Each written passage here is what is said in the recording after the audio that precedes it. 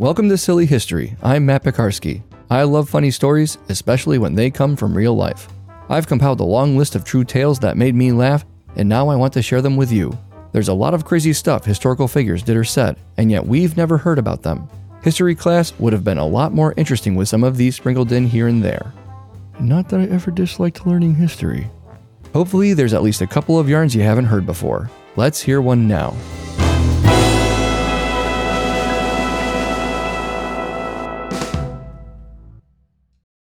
On Sunday, June 3rd, 1951, Jim Gernhardt rested in his coffin, surrounded by many, many friends.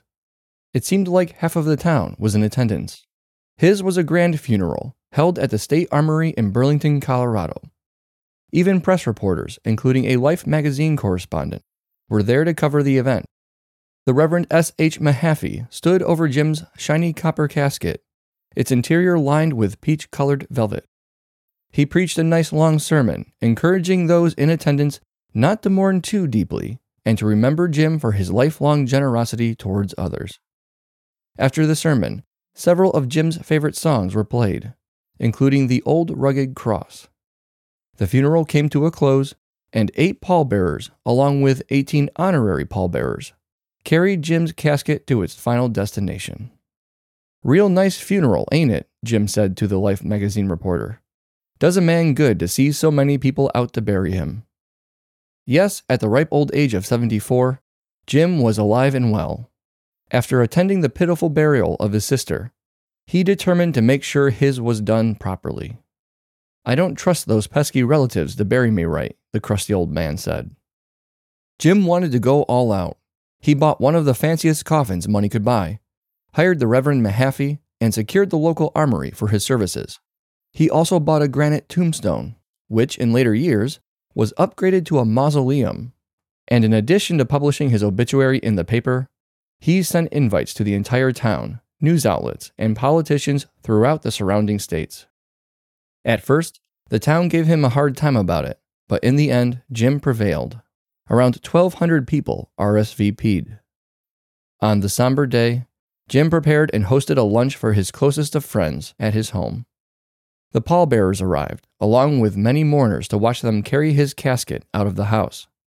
Jim walked right behind them to observe it being placed into the hearse, and then he jumped into the vehicle to be escorted to his services.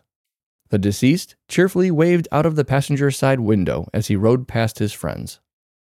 During the eulogy, Jim sat in a place of honor, a chair sitting next to the open casket and facing the room of mourners.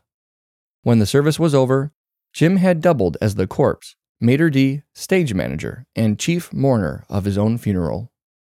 The pallbearers then brought the casket back to his home, where it was stored in his basement, until the following year, and the year after that, and the year after that.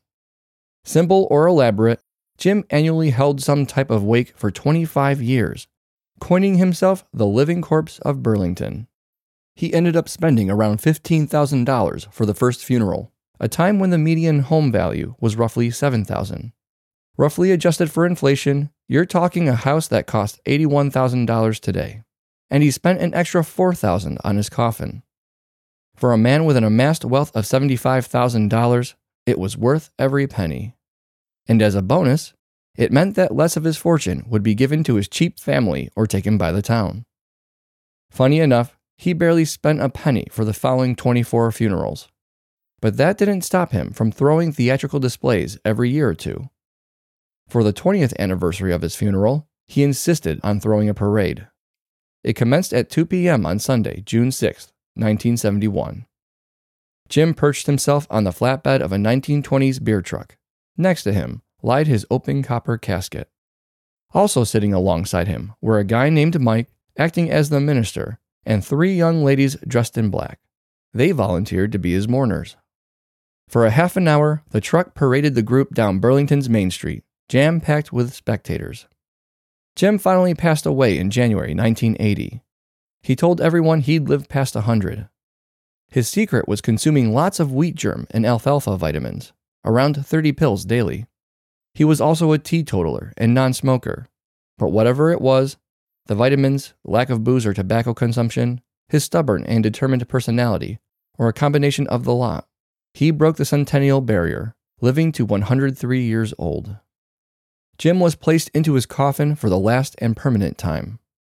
It had a new peach-colored velvet liner, thanks to all of the wear and tear the original had endured. And when the last funeral, the only one Jim didn't witness, was over, he was buried in Goodland, Kansas, just across the border from his home. After the hard time the town gave him for putting on his first funeral, he determined that he wouldn't be caught dead in Burlington. Thanks for listening. If you liked this episode, please subscribe, give it a 5-star rating, and share with not one but 2 of your friends. If I haven't told your favorite silly story from history, send me an email at nightowlbroadcasting@gmail.com. Subject, Silly History Story. This show is a Night Owl production and made possible thanks to donations by you, the listener.